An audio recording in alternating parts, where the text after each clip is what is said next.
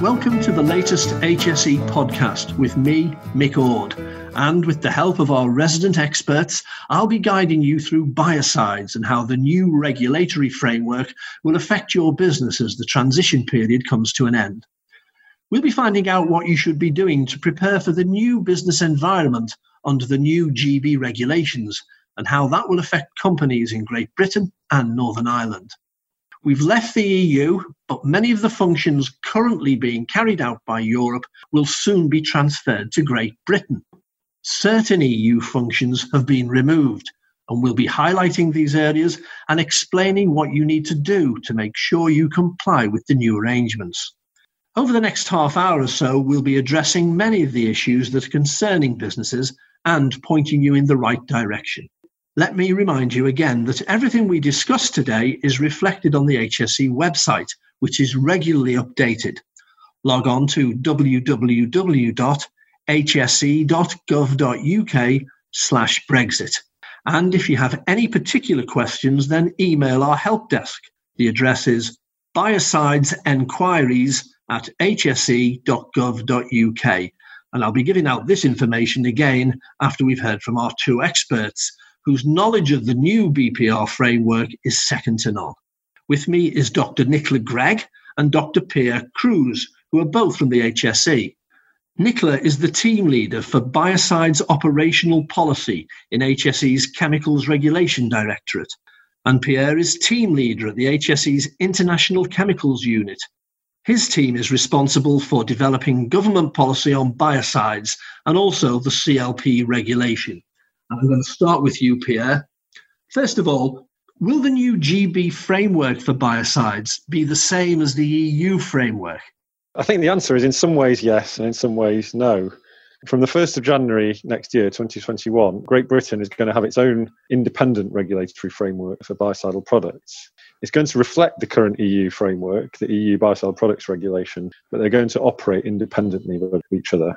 Essentially, the rules and standards are going to be pretty much the same, but some elements of the framework won't exist. Basically, those bits that refer to EU processes and institutions that we'll no longer be dealing with in the national system.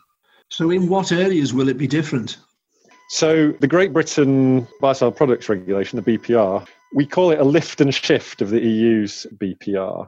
What that means essentially is that we copied it into domestic law without any policy changes.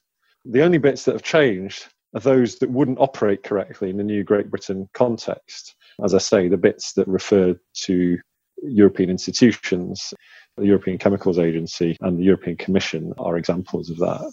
So, for example, ECHA, functions that previously sat with ECHA are now going to be transferred to Great Britain bodies where we're still doing them. And Commission decisions that used to be taken by the European Commission, they're now going to be taken by the Secretary of State with consent from the ministers in the devolved administration. So what changes will have the greatest impact on businesses then? I'll just run through some of the biggest changes and impacts for businesses. Perhaps the main one is that if a company wants an authorisation in both the EU and Great Britain after the end of the transition period, they'll need to apply separately to both EU through ECHA and Great Britain. And that also means that future European active substance approvals and product authorisations won't be valid in Great Britain and vice versa. So a similar thing applies to active substance approval. If you want an active substance approval in Great Britain after the end of the transitional period, you need to apply separately from any application you may be making in the EU. The other thing is that authorisation processes for biocidal products that used to apply across European member states won't apply anymore to Great Britain. That means there'll be no more mutual recognition of product authorisations between the EU and Great Britain. EU union authorisations won't be valid in Great Britain after the end of the transition period.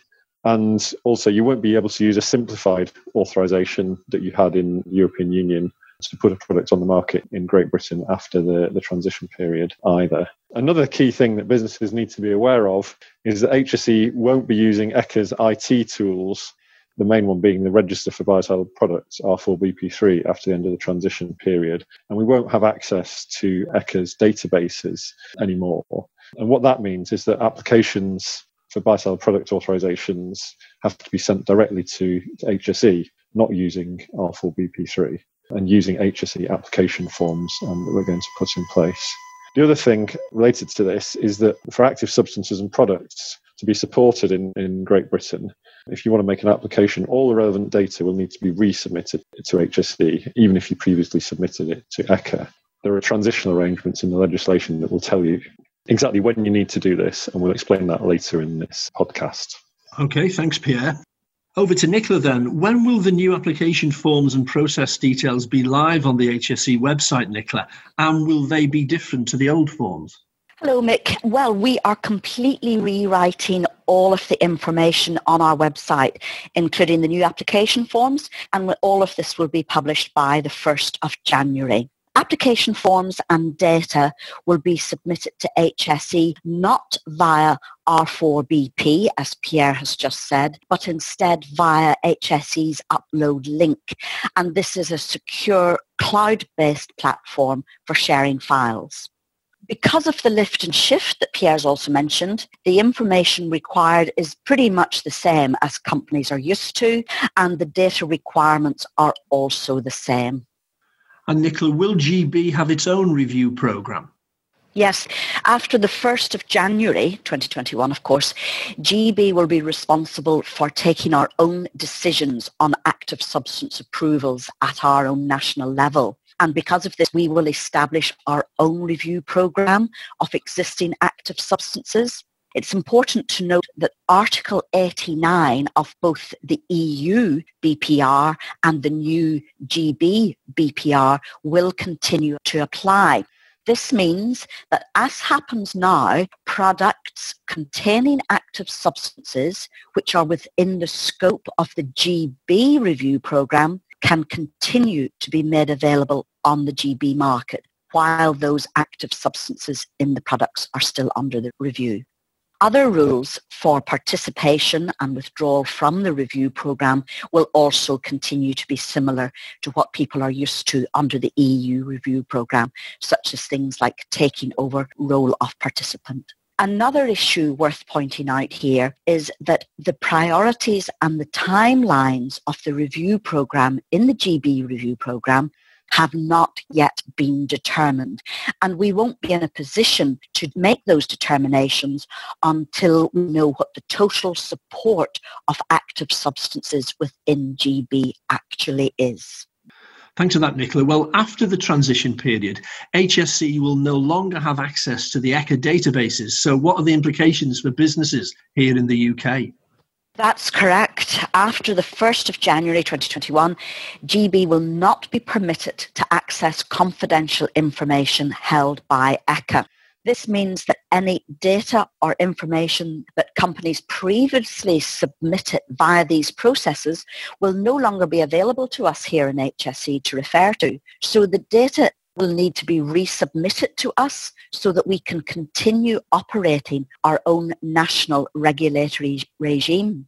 There are deadlines for resubmission of the data, and these are set out on our new GB BPR transitional arrangements, and these are legally binding. Now, HSE appreciates that the requirement for applicants to resubmit their data packages may result in an increased cost to businesses. And so we are not going to charge for the work that's necessary in the resubmitting of the data. And I am talking about just the actual resubmitting and all that's entailed around that, not the eventual evaluation of the data by us. Well, will the data required by the HSE be the same as that required by ECHA? Yes, it will. The technical data requirements, which must be addressed to support both the approval of an active substance and the authorisation of a biocidal product under the new GB regime, will be the same as those specified under the EU regime. Okay, Nicola. Pierre, what's the situation for companies which already hold a biocidal product authorisation in the UK under EU BPR? Will that still be legal in the UK after the transition period? Yes, it will. Any biocidal product authorisations and also any active substance approvals that were in place before the 1st of January will remain valid in Great Britain all the way through to their expiry date, whatever that was.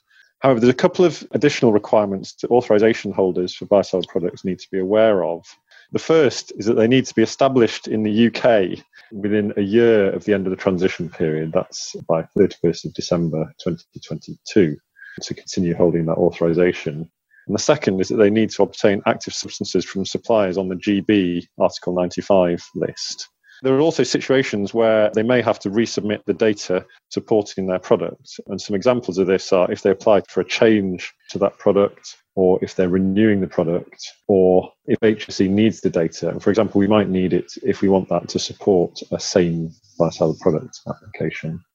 And what about companies who've submitted a biocidal products application to the HSE and are still awaiting authorization on the 31st of December this year? Do they need to do anything? Yes, they do. As Nicola explained earlier, they'll need to resubmit their application, including all the necessary supporting information to HSE. And also an important point that any companies in this situation need to be aware of is that if they're relying on letters of access to data that's owned by someone else, they also have to make sure that the data owner resubmits their data dossier to HSE. And the reason for this is simply that we also need this information to evaluate their application. There are two deadlines that people need to be aware of for resubmitting applications and data. The first is the 31st of March 2021, which is 90 days after the end of the transition period. And that applies if the UK had been the lead or reference member state for their application under the EU BPR. The second is 29th of June 2021, if the UK had not been the lead or reference member state, when that's 180 days after the end of the transition period. Similarly, Pierre, what about companies who are awaiting a BPR approval of an active substance? What do they need to do? The same basically applies. They need to resubmit their applications and data to HSE with the same deadlines. So 31st of March 2021, if the UK had been the lead or evaluating competent authority for that active substance, or 29th of June 2021, if the UK had not been the lead. It's less often the case for active substances, but if an applicant is relying on letters of access to data owned by someone else, the same is true as for products. The data owner needs to submit their data by the same date so that we can use it for the evaluation. Thanks, Pierre. Nicola, a GB version of the Article 95 list is being created. How do companies get on this list? The GB version of the Article 95 list will be established after the 1st of January 2021, and it will be operating in the same way as the current EU list. Now, businesses don't need to do anything to get on the GB list in January, but there are requirements for them to stay on the list. Businesses already on the EU list will, on the 1st of January, be automatically included in GB's list. However, to stay on that list, businesses will need to submit supporting information to us here in the Health and Safety Executive. And this is the same information as was submitted to ECHA, the European Chemicals Agency. So, for example, it might have been an active substance dossier or a letter of access or even a mixture of both of those. If a company is submitting a letter of access, the data owner also needs to submit the dossier and data by the same date, as Pierre has already outlined previously. There's another requirement as well. Businesses also have to ensure that they're established in the UK. So these requirements, both to be established in the UK and to submit the data and the dossier, have to be met within 2 years of the end of the transitional period. So a much longer deadline than the deadlines Pierre has just mentioned. Now, Pierre, the new GB framework applies only to Great Britain. So how does a company get a biocidal product authorised in Northern Ireland? Well, I think to explain this, I first need to give a bit of background to what's happened in relation to Northern Ireland and why it's different from what's happening in Great Britain.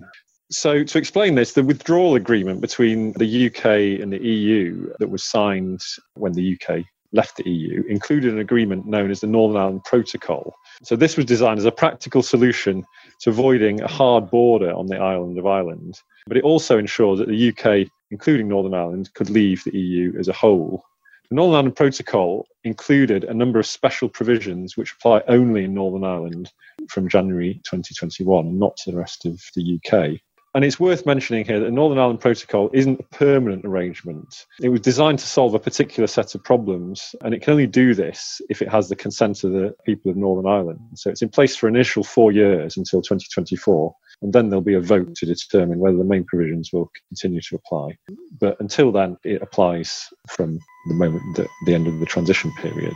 So one of the main provisions in the Northern Ireland Protocol is that, unlike Great Britain, Northern Ireland is going to continue operating under certain specified pieces of European Union law. And one of the pieces that's listed in the protocol is the EU biocidal products regulation. So EU BPR will continue to apply in Northern Ireland after the end of the transition period.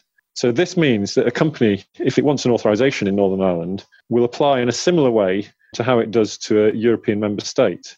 But instead, it will apply to the Northern Ireland Competent Authority. The Northern Ireland Competent Authority is HSE Northern Ireland. However, in practice, HSE is going to be supporting HSE Northern Ireland in this role. So this means that you'll, in fact, submit your application to HSE and we'll evaluate it on behalf of HSE Northern Ireland. At the moment, the exact process for applying to Northern Ireland, for example, which IT system you have to use, is still being confirmed, and we'll publish information and let people know the answer to this as soon as we know it. Under the protocol, Northern Ireland acts a bit like a European member state in some respects, but it doesn't have all the rights of a European member state. And for biocides, an example is that it can't act as a reference or lead member state on behalf of other European member states for biocidal products. So what this means is that if you have an authorisation that was granted by Northern Ireland, the Northern Ireland Competent Authority, this can't be mutually recognised in other parts of the EU. So if a company wants to market a product only in Northern Ireland, then it needs to specifically apply to the Northern Ireland Competent Authority. Another thing that companies need to be aware of is the requirements on where they need to be established to have an authorisation for Northern Ireland. So if companies are operating under EU BPR, they'll probably be aware that it says that authorisation holders need to be established in the European Union. And under the Northern Ireland Protocol, this is extended to cover Northern Ireland. So if you want an authorisation in Northern Ireland, you have to be established in either Northern Ireland or another country in the European Union. An important thing to note about this is a company only established in Great Britain can't hold an authorisation in Northern Ireland under these arrangements. So companies supplying to Northern Ireland from Great Britain need to make sure they comply with this requirement. And it applies immediately after the transition period ends. There's no transitional arrangement for that. So it's an important thing to note if you're supplying to Northern Ireland. Northern Ireland companies may also wish to check that any GB Great Britain suppliers that they have who are supplying biocidal products to them are aware of this requirement and take the relevant steps to comply with it. It's worth noting as well that companies that are established in Northern Ireland can also apply for authorisations in Great Britain. The requirement in Great Britain is that you have to be established in the UK, and that includes Northern Ireland. It's just it doesn't work the other way. So if you're in Great Britain only, you can't have an authorisation in Northern Ireland unless you also are established in Northern Ireland or the European Union. So that's quite complex, but I hope that I've said enough to explain it for companies who are affected by this. Yes, I'm sure you have. Does that mean, though, that Northern Ireland cannot be the lead for active substance approvals either? Yeah, that's right. But approvals that are granted in the EU will be valid in Northern Ireland. Essentially, Northern Ireland will be still part of the EU system. It will receive the decisions taken in the EU about active substances will continue to apply in Northern Ireland. And can authorisations granted in Northern Ireland, either in Northern Ireland only or via a union or mutual recognition application, be mutually recognised by GB? No, they can't, not as such. However, one of the special provisions in the Northern Ireland Protocol is that it makes clear that nothing will prevent businesses in Northern Ireland enjoying what it calls unfettered access to the rest of the UK market. And the government has committed to ensuring that Northern Ireland businesses have this unfettered access to Great Britain. And what it means is essentially that there's going to be no declarations, tariffs, new regulatory checks or customs checks or additional approvals for Northern Ireland businesses who wish to place goods on the Great Britain market. Nicola, so unfettered access removes the barriers between Northern Ireland and Great Britain. Does this mean that as long as a product is authorised in Northern Ireland under EU BPR, it can be freely supplied in GB? Yes, but not entirely. There's a very small number of goods, including biocides, which can pose a particularly high risk to consumers, to humans, to animals, and to the environment. And they're subject to stricter regulation. We're calling these highly regulated goods. So to protect consumers across the UK, if you are a Northern Ireland business placing highly regulated goods on the GB market, you must first provide some basic information to the GB authorities. However, as Pierre's just said, you won't need any additional approval or authorization. So for biocides, we've put this into practice through a notification system. Under this notification system, companies will notify HSE of their intention to supply a product on the GB market. And as part of this notification system, they have to provide HSE with the same information that they supplied to an EU member state or to the Northern Ireland Competent Authority in support of their original application. And they also must submit a copy of their Northern Ireland authorisation, or it might not be a full authorisation. It might be that Northern Ireland granted some other permit. Once the information has been submitted, the product may be made available on the market in GB after 90 days. So there is a lag period. Now, there is an exception. If HSE raises any objections, which we might do only on very limited grounds, so for example, we might identify that the product is unsafe or it's not sufficiently effective. And if HSE does identify any concerns, then we may request additional information. And if this happens, the 90-day period will be suspended for up to another 90 days. And during those extra 90 days, that allows companies time to submit further information to HSE. And once HSE's got that extra information, there's then another 90-day period for HSE to consider that extra information. However, the product does not have to be authorised again in GB, and there will be no charge. Now, there are conditions within the notification system, and this is really important. Companies, if they're applying for unfettered access, have to be established in Northern Ireland. The active substance must be approved in GB, and the active substance source in the product must be on the GB Article 95 list. And if anyone is worried about the various timescales and deadlines we've been referring to, what should they do? Who do they contact? Well, the timescales and deadlines are all on our website, but if any company is concerned that they cannot meet those deadlines, we would encourage them to contact us at the earliest opportunity. And they can do this via our inquiries email. I think you read that out at the beginning, Mick. That's the biocides inquiries, all one word, at hse.gov.uk. And we'll be giving that email out again before the end of this podcast. Dr. Nicola Gregg and Dr. Pierre Cruz, thanks a lot for joining us today. Great to speak to you. Thank you. Thank you.